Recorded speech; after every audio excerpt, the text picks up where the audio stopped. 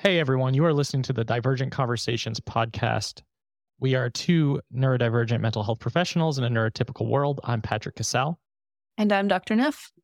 And during these episodes, we do talk about sensitive subjects, mental health, and there are some conversations that can certainly feel a bit overwhelming. So we do just want to use that disclosure and disclaimer before jumping in. And thanks for listening. As autistic ADHD business owners, Patrick and I both understand the importance of promotion and doing it in a way that feels authentic and genuine. If you are a neurodivergent business owner and you would like to place your services or products in front of a neurodivergent audience, we are now opening up our podcast for sponsorships, and we're providing a 10% discount code for neurodivergent business owners. So if you are an autistic or ADHD business owner and you'd like to get in front of our audience, reach out to divergentconversationspodcast@gmail.com for more information.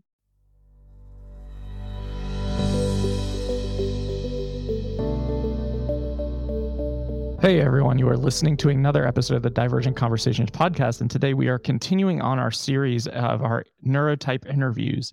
And I'm really excited to have Jennifer Agee here today, who's an LCPC in Kansas City and a business coach and my business partner in retreat planning and a podcast host and all the things.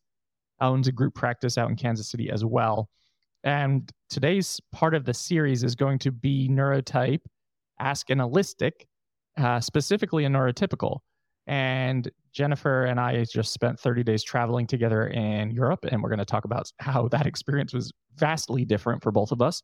But Megan wanted to have you kind of set the tone per usual and just kind of define terms, and then we can get into it. And Jennifer, thanks for coming on. Thanks for having me. Yeah, so there can be some confusion sometimes around neurotypical, allistic, all these terms. So allistic is just a non-autistic person. So last week when we had Dr. Donna Henderson on, she was allistic because she's non-autistic. And then a neurotypical would be someone who doesn't identify with any form of neurodivergence. So now we have Jennifer here, who is both allistic and more specifically a neurotypical allistic. Jennifer, what's the first thing we said to you when we got into this room about?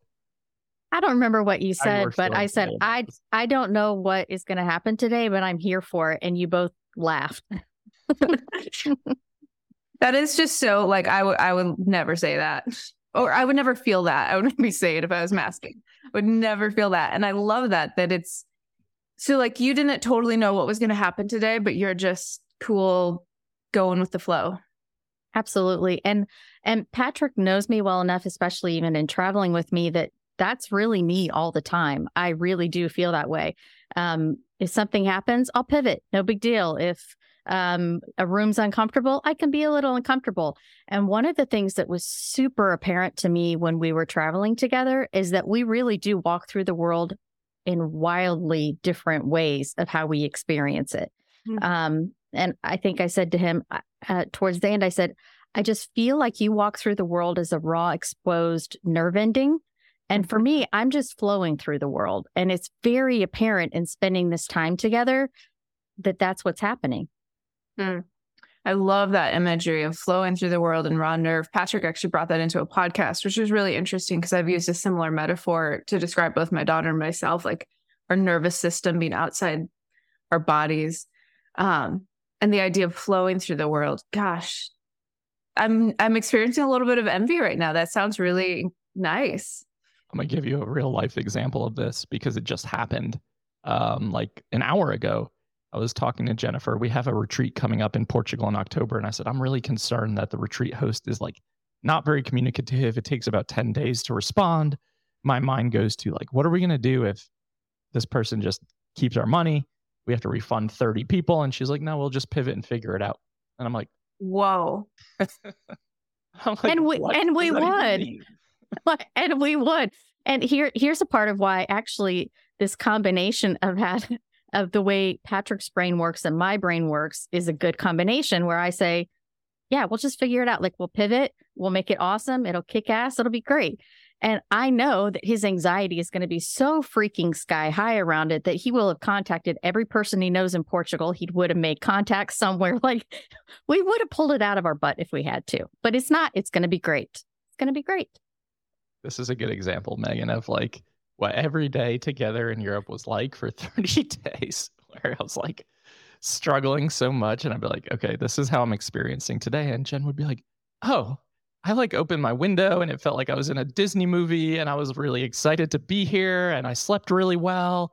And I talked to 9 people across the street about, various things. And I'm like, what the hell is happening here? This is so strange. It was a very good glimpse, though. It was. I think both of us had a good glimpse into the real way that our behind the scenes work in traveling together, for sure. So I keep thinking, like, my brain keeps going back to the Big Five. I don't know if either of you are familiar with the Big Five, sometimes called Ocean. It's actually my favorite tool for understanding personality because it's non-pathologizing. But as I'm sitting here and listening to you talk, I'm like kind of seeing your Big Five in my mind. Like, I imagine you'd be very high in openness and very high in extroversion. Have you taken the Big Five? Like, do you know? I haven't taken that assessment, but I am very high in openness and I am very high in extroversion for sure. Yeah. So because I'm also like, yes, you're allistic and neurotypical, but I'm also picking up some strong personality traits that would also factor into this. I'm just realizing how complex this conversation is because we're not just talking about neurotype, we're also talking about personality traits. Yeah, there's a lot of nuance for sure. And I think that it's interesting to see how people move through the world. So, the reason we want to highlight this experience, and I also did not do the disclaimer that we did last week, which I wanted to just use that disclaimer right now, that again, Megan and I know that interviewing one person does not speak for an entire population of people. So disclaimer now entered into the conversation. Megan, specific questions like that come up for me when I'm thinking about spending time with neurotypical people. My first immediate thought is always small talk. Like, that's where my mind goes, of like our absolute like visceral physiological reaction to small talk. And then very often neurotypical conversation, which a lot of small talk is kind of the foundation. So what are your thoughts around that, Megan? Oh, me? Wait.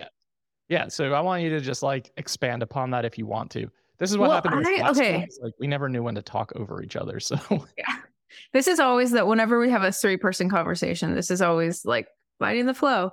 So I found a study once. I can't re-find it, which bugs me because I really would love the citation, but something about where neurotypical people, allistic people, get dopamine from small talk, which gave me so much more compassion because for me, it's a very stressful experience. I shut down. I low-key dissociate to get through it. Like, no dopamine.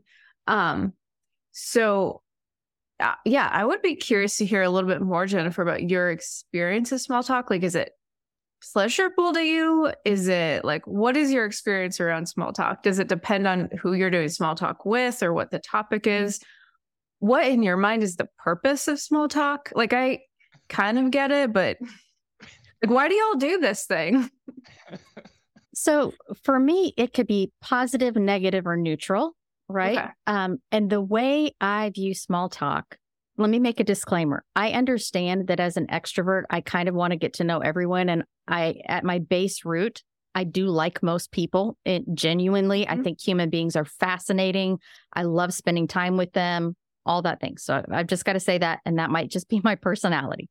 But I kind of look at small talk like going to a cocktail party and you have like cheese trays out and things, and they have cheeses out that you've never seen before.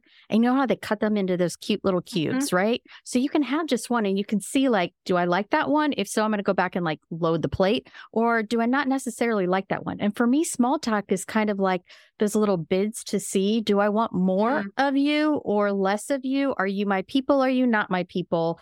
Do I want to make a business connection here? Do I feel like you could end up being a friend that I have coffee with?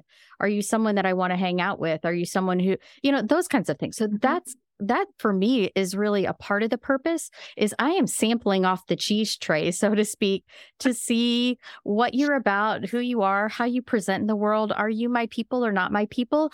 And it doesn't cost my system if you're not my person or it's not an interesting conversation. And I think maybe that's a part of where the difference is. So for me, if I'm in a conversation that's not all that interesting, I've actually seen Patrick do there where you could see this look on his eyes where he gets that, I got a GTFO, like look, and he's looking for the exit. Whereas I could just like enjoy whatever part of the conversation, find an excuse to leave and like just get out of it and it's fine.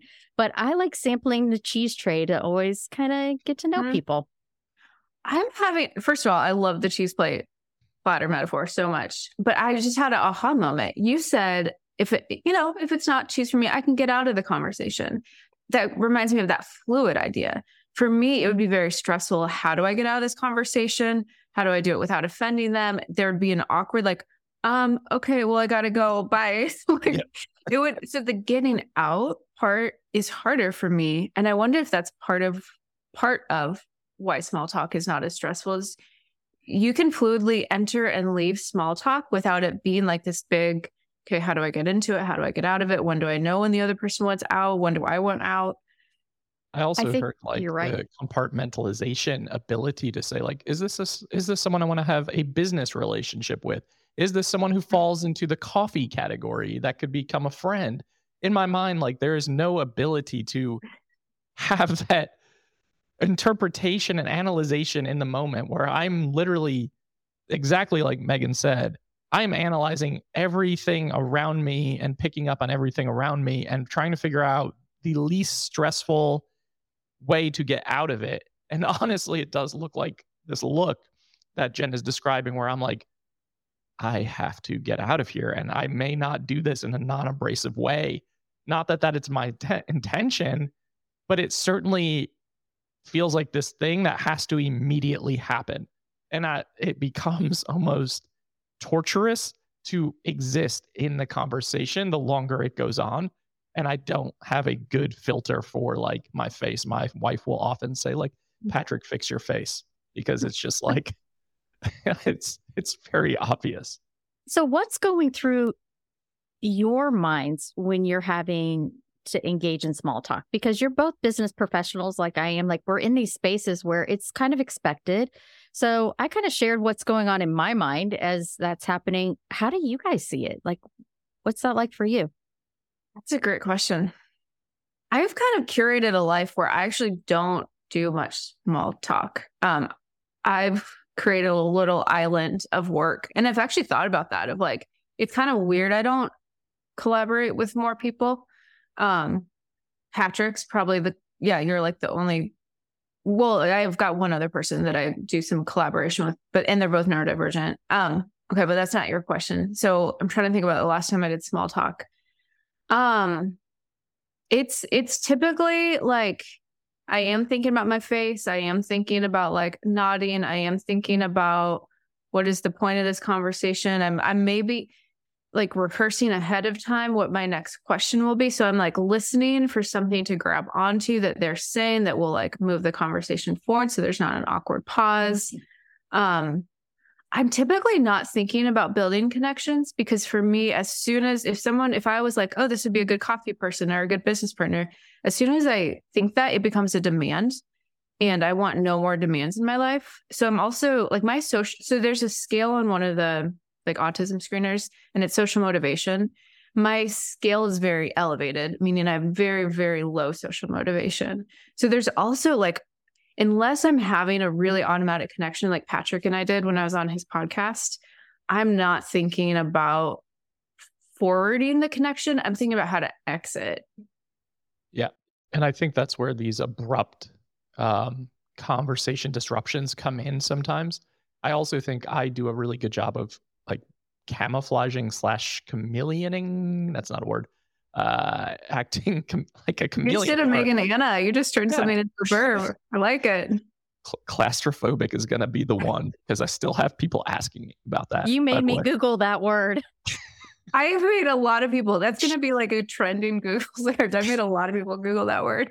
I I do a good job of picking up on what people are interested in and being able to create conversation off of it. So I can remember being at a job where someone was wearing like a Duke basketball sweatshirt, and I did not like spending time around this person, but I knew that I needed to create conversation with them because of the sake of the workplace.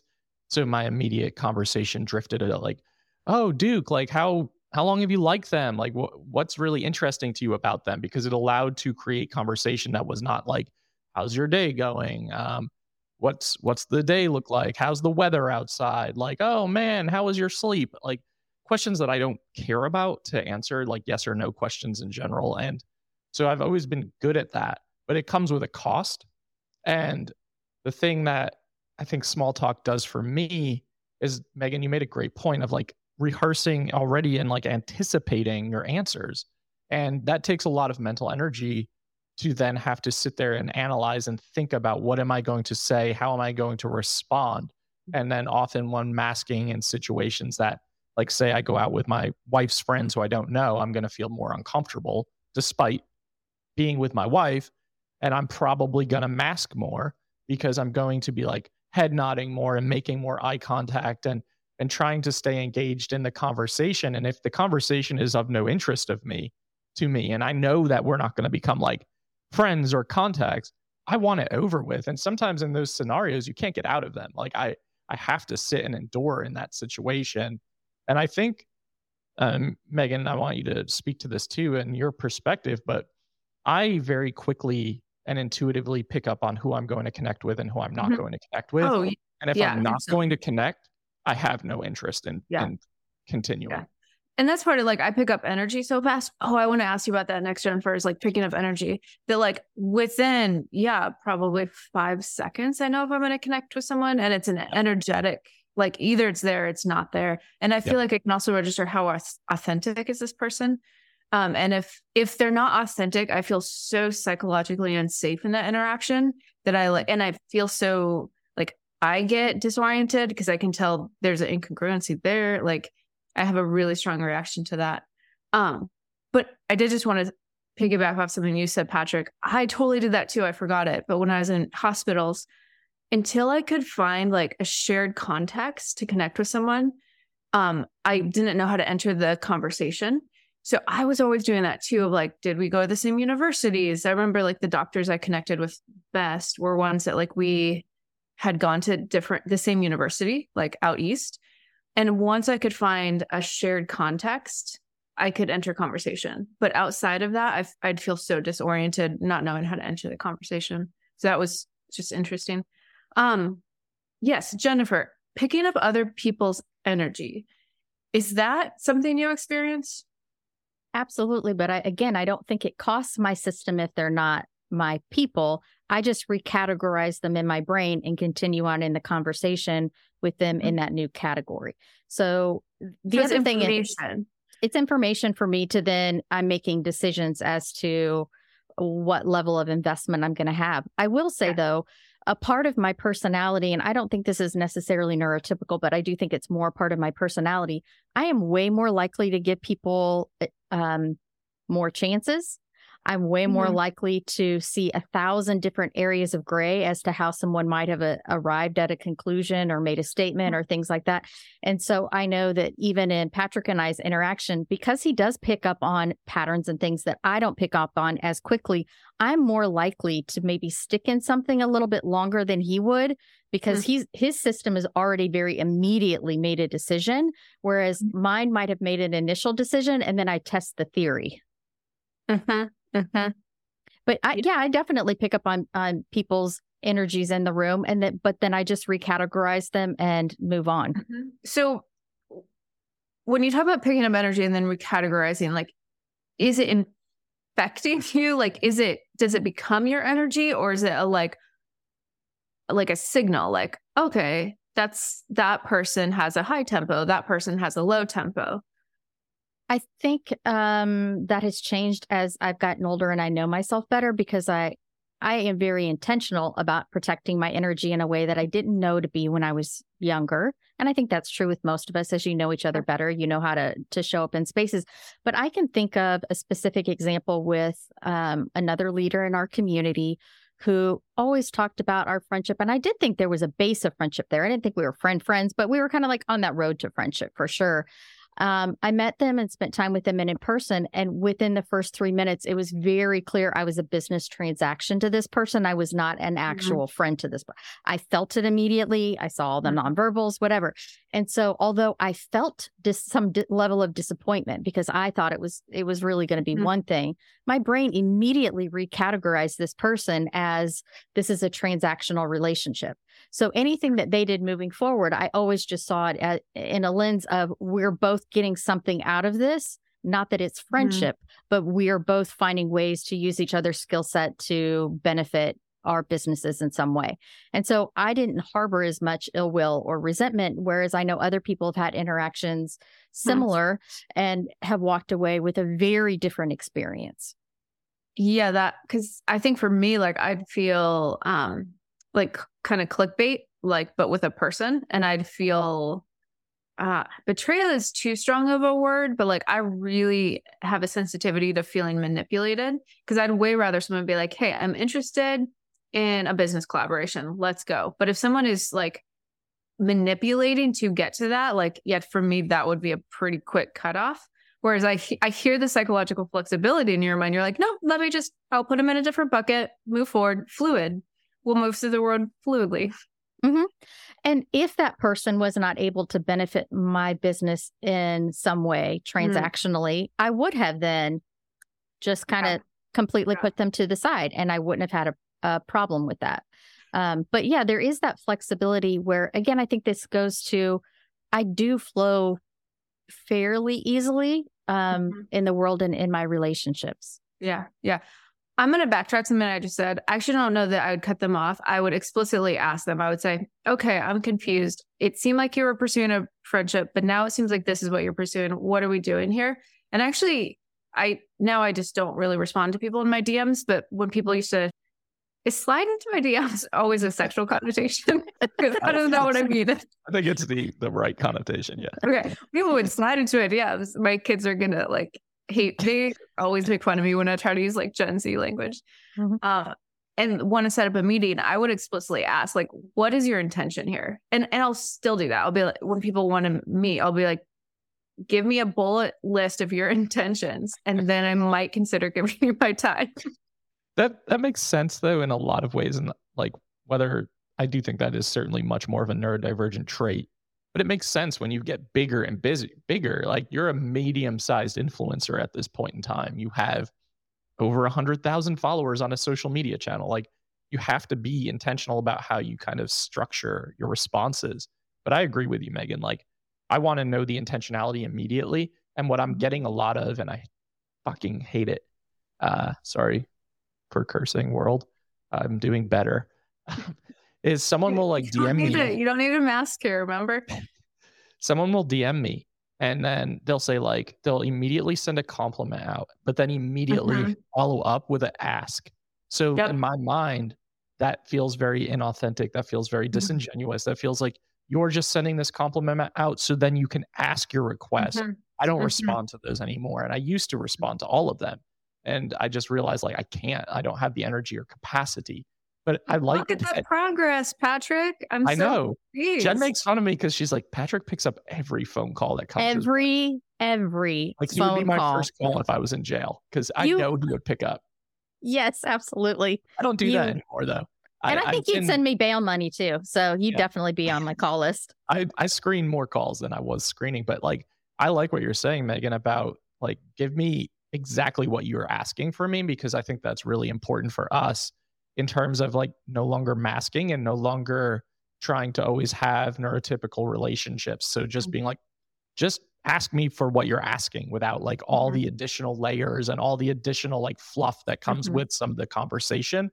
And then I can make a much more informed decision energy wise and also like intentionality wise. I think that's important. And something you said before that stood out to me, Megan, is like the ability intuitively to pick up on energy that feels incongruent or out of alignment, or I can pick up on artificiality like that. And as soon as I pick up on it, I'm not having this relationship. It's going to get cut off. And I think that's a big difference in what you're saying, Jen, is like the ability to flow through the world and categorize in the moment. My ability is like black, white, like you're either going into the pile of people that I don't care about, or I'm going to really, really like you. And I'm going to really like show up for you. So there is no middle ground for me in terms of socializing. That's actually one of the things I love the most because I'm the only neurotypical in my family, right? And so one of the things I was going to ask you, like, if you had any connections to neurodivergent. So you're the only neurotypical in your family? Correct. Yeah. Wow. And so I like have you're a parent to neurodivergent kids? Yeah. My husband, my two children, two of my grandchildren have diagnoses. And so one of the things I guess I totally lost my thought, but I'm sorry, I interrupted your flow. You're totally fine. Yeah, I do just flow differently in the world. And I think being in a household, ooh, I got it back. Okay, so I'm reining it in. Okay, here we go. So what I love about the neurodivergence in my life is exactly what Patrick said. If I am someone that they love, they like really love me. I am super in. They invest in me time, energy, and mutually we do that. Whereas with neurotypicals, I think because we're more used to flowing in and out of each other's lives based on all sorts of different things, including seasons. Everyone in my life who is a neurotypical, who I'm genuinely friends with, they're a real friend. And I know that I see that not as a privilege, because I'm not inflating anybody's head, especially one on this podcast. But I do think that I honor that I know that I'm in a space that not everyone gets to go to in their life. Whereas a lot of people get that space with me. They're not in my inner circle, but a lot of people get access to me in a different way. That's a really important point. I think Jen pointed that out to me, Megan, like while we were traveling. I was thinking about like, how many people want access to me? And she made a good point. She's like, because you don't give them access. Like you shut them out. So people want to have more closeness and connection. And in the business world, that's a really strange feeling, because it means that people are going to like try to manipulate you sometimes to have more contact with you. And that's something that I really, really struggle with as someone who has to be around a lot of people a lot of the time for the work that I do. I'm having kind of a realization as well as we're talking, Patrick, of like, you and I are both in positions because of our like platforms and business where people want access to us. So we have the privilege of being like, give me a bullet list of what you want to talk about. If someone, there's a lot of autistic people who are experiencing an inverse. Like, I'm very aware my social motivation is so elevated to where like I don't want more people in my life, but there's plenty of people who are having the opposite experience of like, I'm really trying to build community and I can't give people a bullet list of what do you want to talk about, because it's not like I've got 100 people sliding into my DMs. For sure. That's a good point. I mean, what do we hear a lot of from specifically our autistic listeners and followers is like loneliness, right? Are you trying to revamp the camera? Yeah. I bought Megan the camera that I have, and it tracks your motions, so it's not always in alignment. But what we hear a lot of is like loneliness and disconnection, and the desire to have community. And where can I get more community in general? So it's really hard then to say no to requests, say no to demands. Have boundaries with energy and time and sensory overwhelm, because there's such a desire for connection. And I think that is a really good point, Megan, that it definitely is a privilege to be able to say like, not going to respond to this, or I don't feel like paying attention to the messages or the emails, or I'm going to put boundaries around how I'm going to engage with you. Yeah. Like your email response is pretty perfect about that. Your automatic response that you have built in. Oh, right. You've seen that now. Yeah. See, building boundaries. Building boundaries. That's right. Yeah. Really, really good point. How about we diverge to another set of questions. So last week when Donna was on, we were asking about context, Megan, and like context clues. And what was the example you gave in terms of context clues? Something about like a neighbor conversation? Yeah. So it was like if someone asked, what's your favorite book? And Donna was saying how it would depend who was asking. Like for me, I'd be like sifting through, trying to figure out like it would be so hard because I don't like, what does the person mean? My favorite book, what genre? So first of all, I just like can't answer that question. It's too context dependent. But what Donna said, which just kind of blew my mind, was like, well, if my neighbor asked, I would say this book. If a colleague asked, I would say this book, because I know that like that's kind of what they're asking. And then what Dr. Henderson was saying is how those context cues are all interpreted subcortically. So like outside of our, prefrontal cortex, all of the labor that goes into that. I feel like I heard some of that when you were talking about small talk as well, like how quickly you're picking things up and then putting them into buckets of this is a business connection, this is a friendship connection. Mm-hmm. I think you're absolutely right. And I do the exact same thing. If somebody asks me, what book are you reading? It depends on who they are and what context I'm seeing them. And I immediately know which category I need to go to and which ones I definitely don't tell them that I'm also reading either.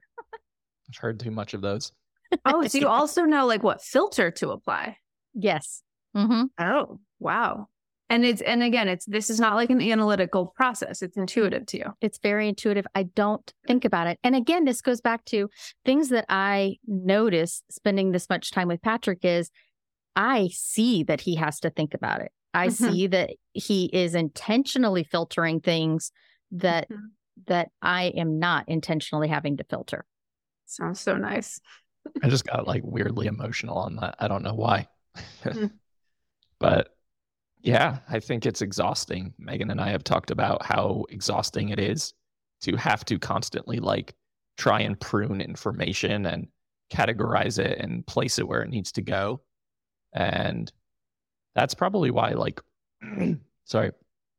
that's probably why like a lot of the times I have this look on my face where I'm like, it maybe feels vacant or blank, but it's really just like really inside my head trying to figure out the scenario or how to categorize or compartmentalize or answer specific questions. So it's really interesting. Like, I really wish that it would be completely intuitive where it was just like, oh, I know exactly how to respond to this without having to think about how I'm going to respond to this.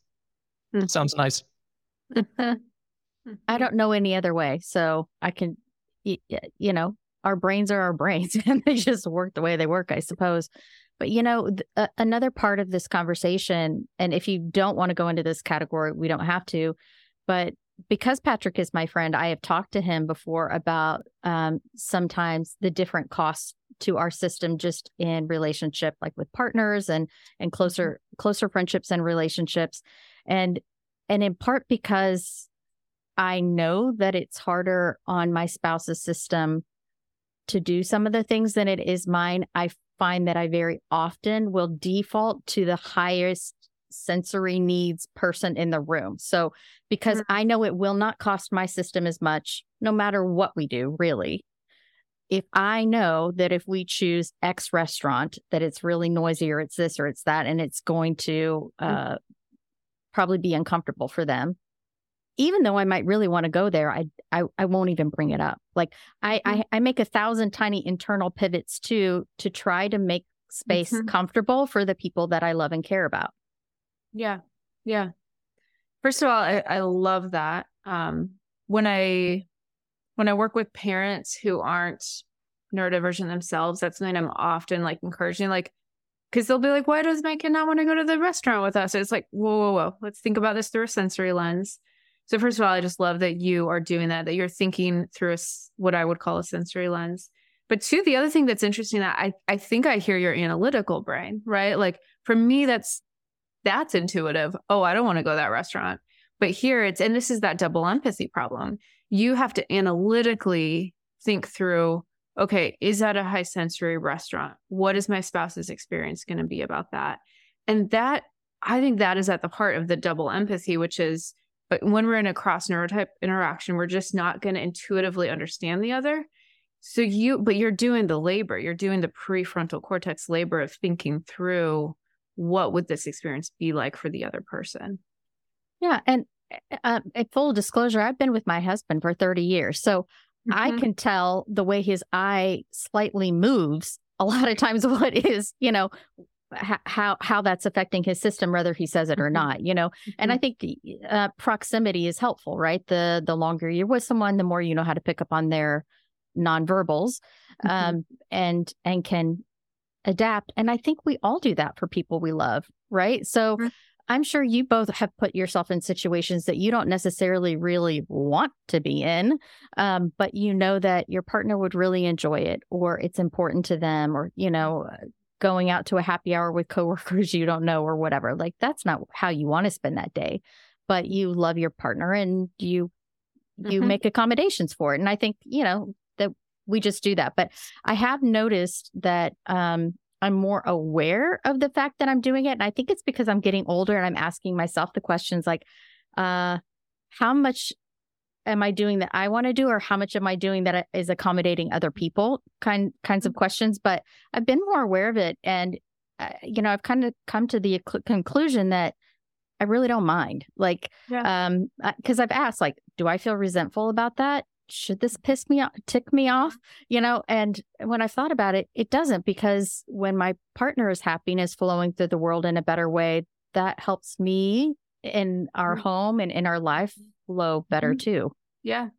Right. Like, you're going to get a more present version of your husband at a lower sensory restaurant, so if you're thinking about the quality of the dinner, it's like, okay, I could go here and maybe get the food I want, but I'd have a dissociated husband, or depending on if he goes up or down.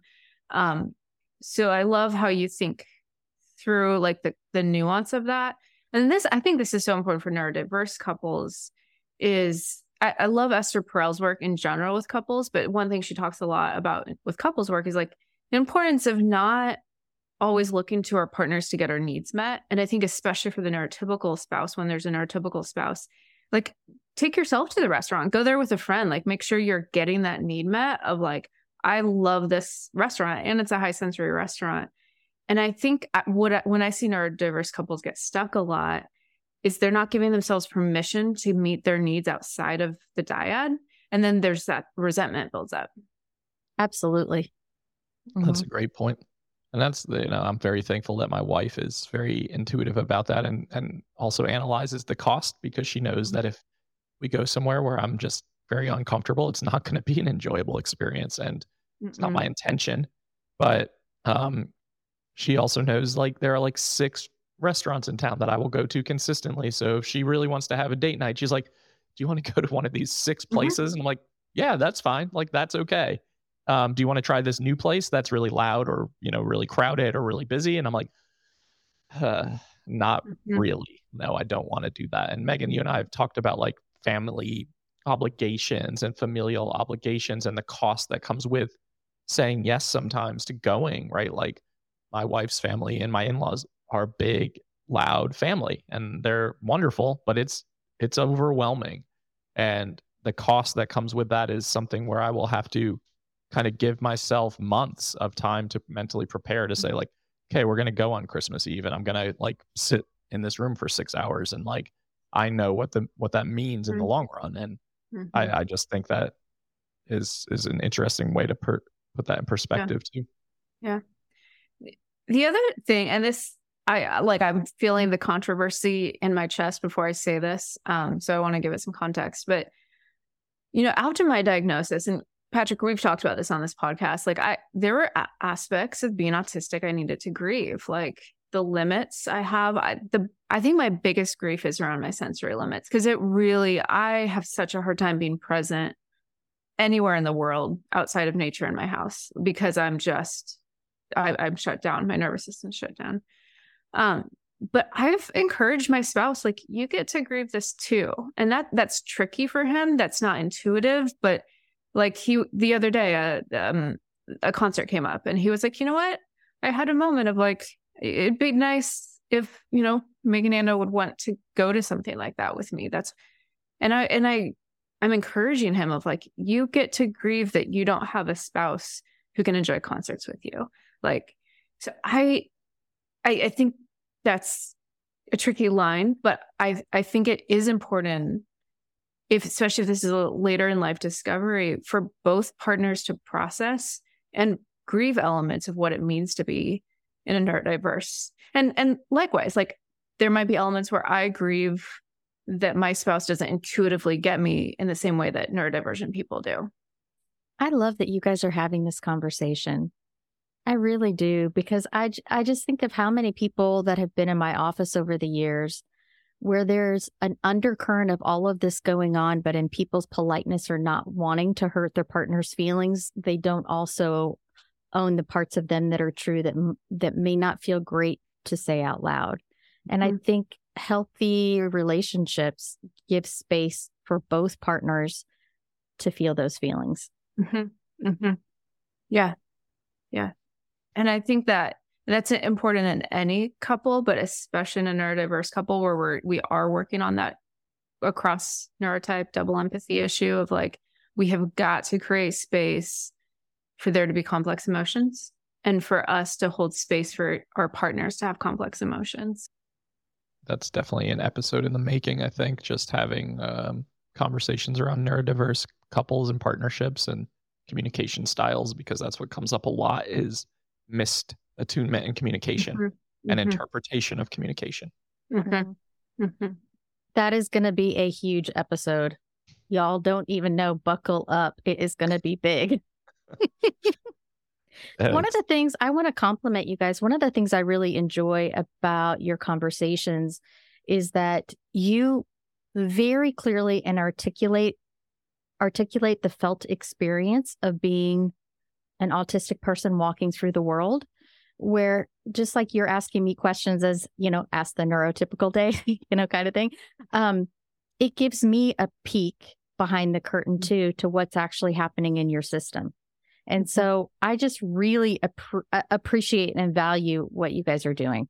I want you to know that. Thank you. I'm going to not to totally deflect, but I'm going to deflect. First of all, those words mean a lot, but I also noticed myself retreating with a compliment coming in. How do you experience compliments as a allistic neurotypical? I think for me, how I experience compliments has changed as I've healed my own childhood crap. So, when I was younger, it was definitely not something that I accepted or received. And now when somebody says something nice, I just say, thank you. Or I hear a lot of times, oh my word, your life looks freaking amazing. Look at all the things you're doing. I just wish I could, have a life like that. And I'll just say, thank you. Yeah, it is pretty amazing. And so I can receive it now, but that was not easier when I was younger. And I think that just had more to do with childhood junk than anything else. Yeah. But I'll make my husband stand there and take it sometimes. I'll just be like, I'll warn him. I'll say, I'm about to say something nice and you just need to take it. That's exactly what I say. I love that. One, I can see that being true because that's kind of how our relationship goes sometimes. And two, I could see you retreating, Megan. I saw your body. Even though I loved those words and they genuinely mean a lot. I think it's the positive emotion. And again, this is on the big five. There's a whole facet, positive emotion. It's often low for autistic people, but it's both how much we generate positive emotion, but also how we experience it coming toward us. And for me, it can mean a lot, but positive emotion coming toward me, it feels like a sensory demand. I don't know how else to say it. Which is because there's a titter tat, or a give and take, because I'm saying something nice to you. Now there's an internal expectation something's supposed to come back. That's part of it. So part of it is energetic, but then part of it is I'm supposed to have a nice response to this. And I just typically have an awkward response to compliments. So there's also, I guess the social demand around, and now how do I take this in and then respond to it? And then it's also the teenage, it brings me back to middle school and high school. Someone compliments your shirt, then you compliment their shoes, this exchange. Yeah. There's a lot of you're tapping into something that's completely accurate, which is there's a ton of nuance around relationships, which is where I think the two of you would just prefer to cut the bull and get right to the meat and potatoes.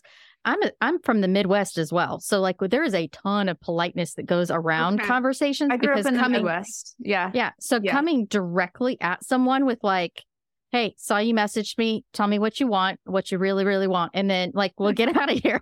So I love the Spice Girl reference just there, by the way. Sorry, random brain. But anyway, so if someone came at me that way, I'd be like, well, okay, then, Mr. So-and-so, but put you off. I know enough now to be like, they're just being direct because they need me to cut to the chase. But I will tell you that is a more recent development, and you will be on my suspicious list as to whether or not you go in an in category, transactional like I'm already starting to make categorizations based on that directness. Now, I will tell you the first time I met Patrick, and I had already hired him to talk at my first retreat. I told my husband, I said, I don't even know if I should go up and say hello to him based on the look on his face. Like I'm like, I don't think this dude likes me at all.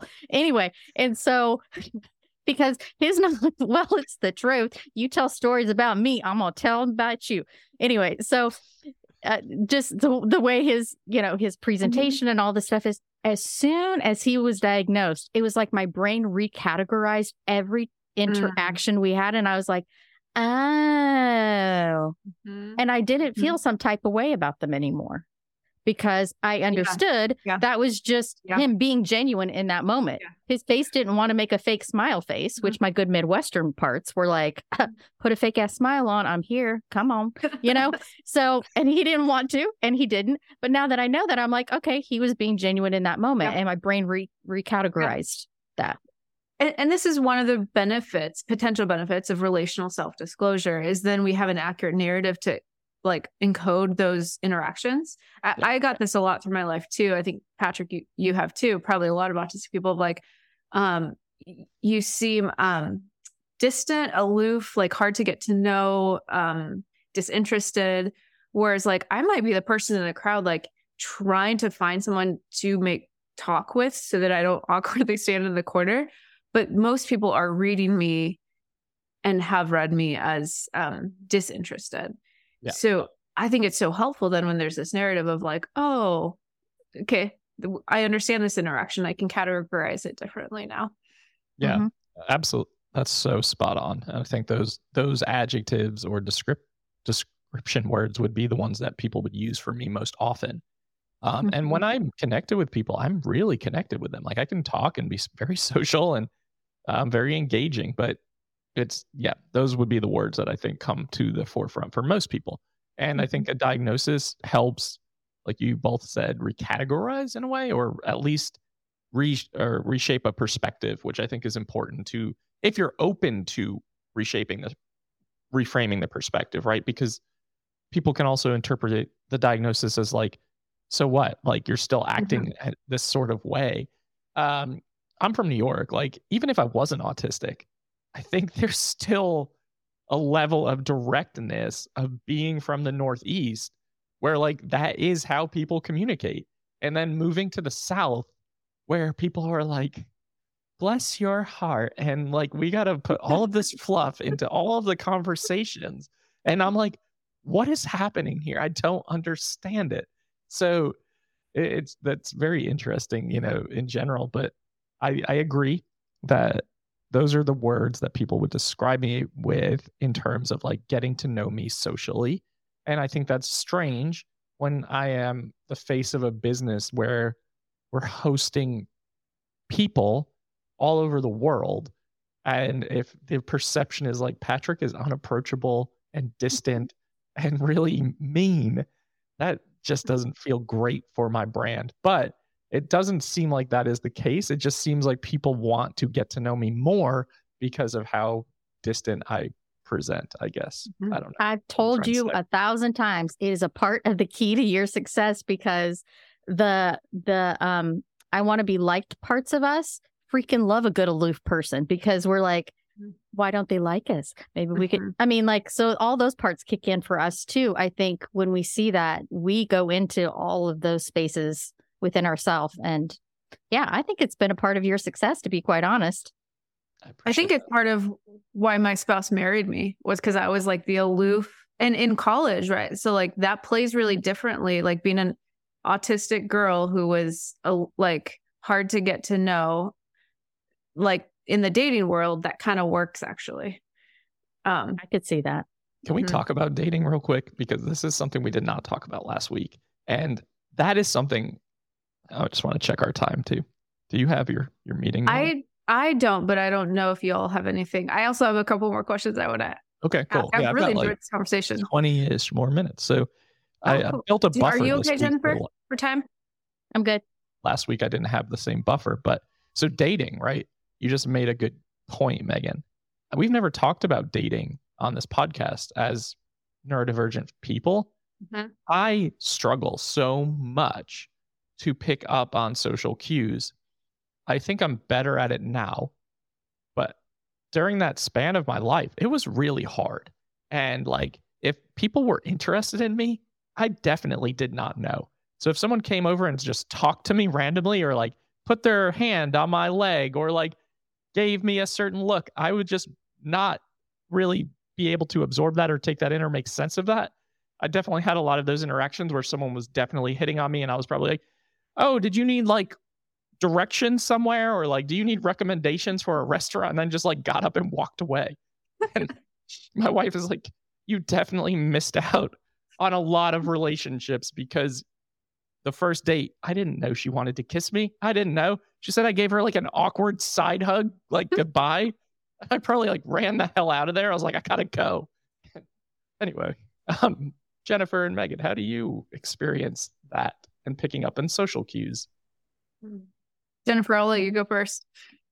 I mean, I picked up on it just fine. And then I think if you're cute enough and you like the person enough, any stupid line will work, is kind of my theory. So I never had a problem with it. And then based on the cues, I would again immediately categorize in my mind, do I see this person as a potential anything? And if the answer is no, I would politely, and exit the conversation.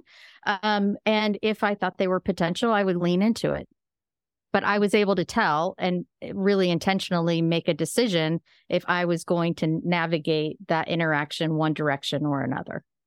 I'm thinking of a situation right now that while I was in Charlotte before I moved to North Carolina with some friends and the friend of their friend, and she kept putting her leg on my legs while we were sitting at a restaurant, and I kept moving and being like, oh my God, you must need space. Like you clearly don't have enough space in this booth. Anyway, sorry. Yeah, you misread that one. Misread that one. Definitely. I hear that a lot, Patrick. That's not been my experience, but I hear that a lot from autistic people, especially more so, I think, cishet men, like just totally missing. And it might be, I wonder if it's, again, talking like in kind of heteronormative spaces, I wonder if many girls are more subtle in their, because like we live in this patriarchal culture where it's typically like the man is supposed to initiate. So I didn't really relate to that. I also, my dating experience happened in this really weird bubble of evangelicalism. And so my dating experience was more like I'd get into a really deep kind of philosophical, existential conversation with someone. We'd end up talking late into the night. Like it would become pretty clear. And it would start with kind of a emotional, intellectual connection typically.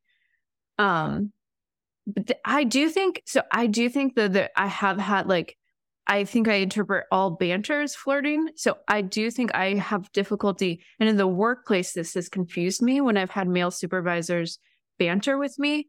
Of it feels flirtatious, but then I'm like confused by that. So I've definitely had that experience actually but it's more everything feels flirtatious versus nothing feels flirtatious. It's very interesting. I definitely think we have episodes to do off of some of these conversations, because it's just interesting to hear these different perspectives and how we interpret and move through the world. So Megan, brains are fascinating. They really are. Jennifer, well, this is a strong pivot. I don't know if we're done. See, not fluid. Have to explicitly ask. This actually feels more fluid than last week, so I'm pivot away. Oh, I'm just saying I'm not fluid. So I'm like having to explicitly ask, are we done with that conversation? Can I? Yeah. Can we transition? Yeah. Sensory. We haven't talked about that. So I know we talked about small talk. We talked about context cues. What's your sensory experience of the world? I literally don't think about it.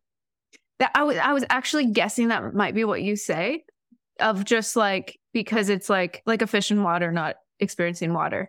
Mhm. That's so interesting. So it's just, it's a non, like you'd have to think about it to think about what your sensory experience is. Exactly. And now it's 105 degrees. So if I go outside, I'm going to have a sensory experience of being hot and uncomfortable. I mean, I'm still, it's just being a human in the world, right? But in general, I don't filter or anticipate anything in terms of thinking about my sensory needs at all. Because this is going to, I hope that doesn't make me sound bad, but the truth is, I know my system's got it. Yeah. So if I walk into a situation, I know that my system will pivot or adjust in whatever way it needs to be okay.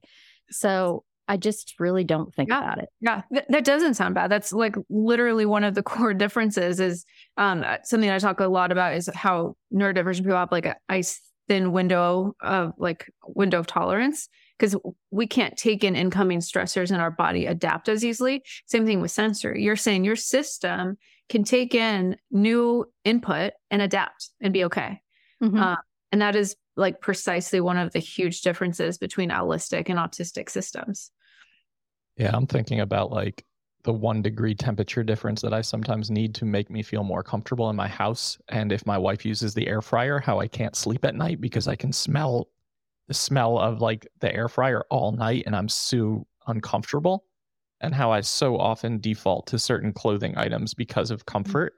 And it's just amazing how much energy and intention has to go into like sensory soothing and really having to be really aware and vigilant about it pretty constantly in order to be comfortable. So this is a great example, actually, you mentioning the temperature of how my system, I will just kind of tick a lock and just get on with it.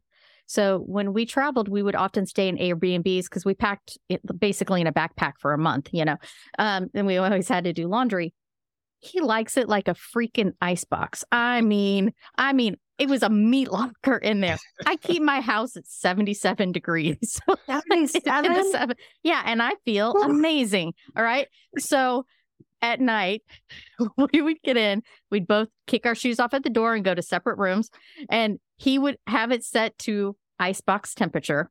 And I literally slept with my head under the covers almost every night because I was freaking freezing. But I knew I could wake up and be like, all right, let's go to coffee. It's going to be a good day. And if that affected his sleep, if that affected, all of these things, I was thinking of those things too. I know you made accommodations for me too, but I'm just talking specifically about the being physically comfortable in a space. I was just like, it's not worth it because it's going to cost him sleep, which is going to cost him a lot more the next day. 77 degrees sounds miserable, first of all. That's what my dad keeps his house at in Florida. When I go down there, I'm like, going to an Airbnb, I can't do this. But too, I appreciate that. So that's good. That's a great example of friendships throughout different neurotypes and being intentional about the things that we know are going to impact the other. And I knew you did that while we were there. Like, I knew you were definitely like, Jen is a verbal processor. And I had to tell Jen, like, if you were going to say all of these things to me every day, I'm going to take them literally. So if you need me to do something now, then tell me. But if you are just processing your thoughts, please like give me context that that's what's happening. Otherwise, the conversation of like, okay, we need to do this. We need to do this. We need to do this. And I'm like, fuck, what, are we doing that right now? Like, what's happening? So that was very helpful. And also, like, I know Jen wants to talk in the morning, and I am not a morning person. And every morning that we went and got coffee, she'd be like holding it in, and I could see it in her face where I wasn't even talking. I was just like pointing directions sometimes because I was like so tired or like out of it. And I just want to say that I appreciate that. So it was helpful. Back at you. Thanks for not letting me get run over, because he did pull me in a few times when I was distracted by the beauty of the world. True I stories. just want to say, like, I love kind of, you're all deny. Oh my gosh, words. Do words stop for me after an hour? Is that what's happening? I love your dynamic, and I love getting this kind of this inside perspective on Patrick and I really appreciate seeing your dynamic. I think it's a really wonderful model of what a good cross neurotype friendship. Like, I wanted to say business, but it feels and sounds more like a friendship when you all talk. It's a friendship that turned into business for sure. Mm-hmm. And it all started with both of us not liking the other person based on certain stereotypes. Based on the double empathy problem? Was it because of assumptions you were making about each other? Yes. Yeah, Patrick. Talk about what I was assuming on air because it sounds unbelievably discriminatory. Person's from the Midwest. They're having their first retreat in Gatlinburg, Tennessee. I assume this person is just a terrible human being. I don't want to associate with this person. Why did I say yes to speak at this event? All the things that are going through my head. And then we met in Hawaii at a conference, and then we spent the next 5 days together, her and her husband and me and some other friends. And the rest is history, but that was definitely my initial impression, which unfortunately is very often my initial impression is like, I'm already assuming I'm not going to like the person, and I really have to experience them to then change my opinion or perspective. Mm-hmm. I don't go into a lot of social situations assuming the best, I should say, socially. Mm-hmm. So that is a difference in our styles for sure. And I'm the exact opposite. Mm-hmm. I go into every situation and assume that it's going to be awesome. And if it turns out not to be, I just adjust. I think that's what makes me think you're an EO.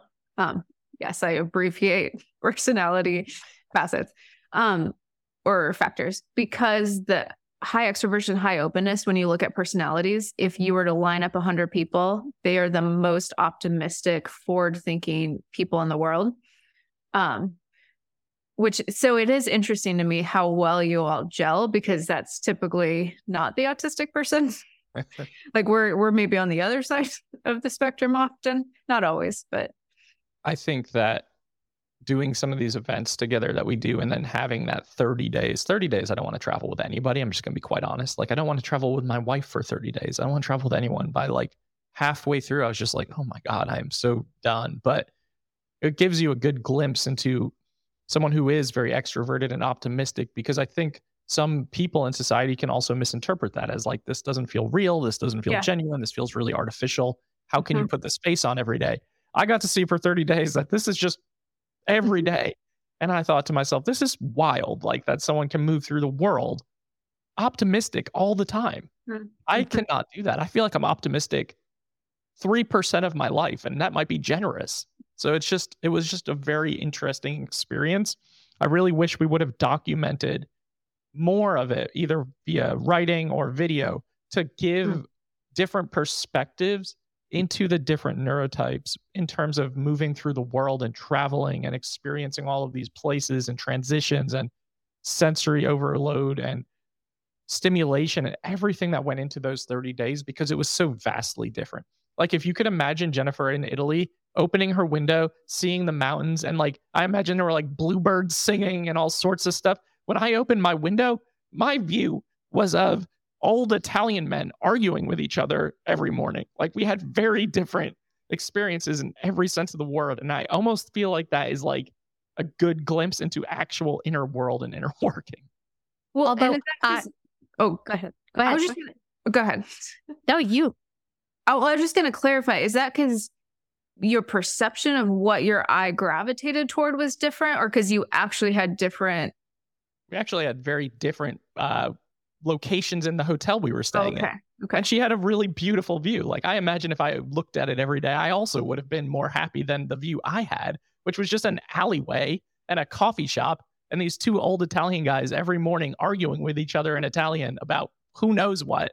And I would open it not having slept the day before or night before and just be like, oh my God. And she would come in and be like, did you see this like amazing image that I have? And I'm like, fuck. Do you want to know what I would have, honestly, my initial thoughts if I would have opened the window and saw two little Italian men arguing on the street? I would have been like, this is freaking awesome. I wonder what they're arguing about. I would have made up a whole story in my head and it would have been really good. Like, and I would have been like, can you guys believe I got to see these two people having this argument in Italian, and their hands were going, and like my interpretation of our realities, we really literally do walk through the world in very different ways. And it's so freaking fascinating. I think it's fascinating. I love that. That's a good ending point. And I'm ending it even without doing it awkwardly because I have a meeting in 7 minutes. Okay. Can I ask one final question? I want to start asking people this. Yeah. When I say it's raining cats and dogs outside, what do you see in your mind? I just see that it's raining hard. Like you see hard rain. I just hard raid. Hard raid with like puddles in the street. That's what my spouse says too. Patrick, what do you see? I think I also see hard rain. Wait, oh, you're not autistic. This whole thing is a farce. Sorry to be the one to tell you this, Patrick. You're out. I'm glad to hear it on air just like this too. That's perfect. Yeah. You see hard rain? I see cats and dogs like coming down and umbrellas, and they're popping off of umbrellas. And that sounds horrifying. That's right. It's a terrible. I know that people mean it's raining, but what comes in my mind are cats and dogs coming down. Patrick, I actually got this from Joel Schwartz, who's in a consult I did with him. He was saying how autistic people are visual processors. So often we'll see that. And I was like, wait, what? Not everyone sees cats and dogs. So I asked my spouse. He was like, I see rain. And I was like, what do you mean you see rain? But well, I guess I failed the test. And you failed. Life is a lie. But Jennifer passed. Jennifer passed the allistic test. I do see most and interpret most things visually. I will say that. But I don't know. We live in a temperate rainforest in Asheville. It rains all the damn time. And I'm so sick of the rain. And that's all we see. But yeah, that's actually a very funny question. All right, we got to wrap up. Sorry, y'all. Okay.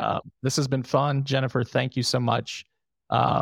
This is a really good conversation. And I'm glad we're doing this series. I would like to do it with more people, Megan, if we can start figuring out that process for sure. Yeah. Thank you guys for having me on. I've totally enjoyed my afternoon with you too. I'm about to see you again in like an hour. So yeah, I know. And I am probably happy about it. And you may feel some type of way, but we'll show up anyhow. Okay. Well, wishing you both an awkward goodbye, because I hear that's your thing. That's me trying to end this episode. And Megan will sometimes be like, are you trying to transition? Yes, I'm trying to transition. All right. So thank you to everyone who is listening to the Divergent Conversations podcast. New episodes are out every single Friday on all major channels and YouTube. Like, download, subscribe, and share. Goodbye.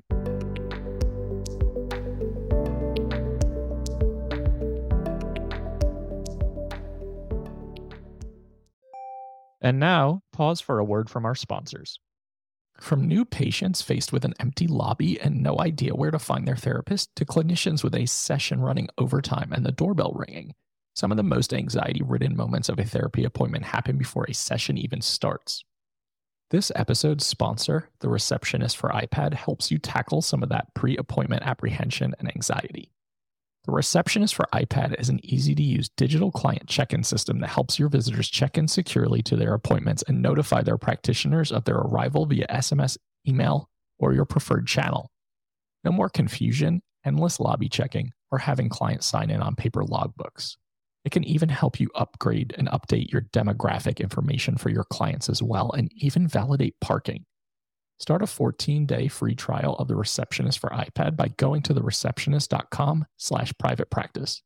Make sure to start your trial with that link, and you'll also get your first month free if you decide to sign up.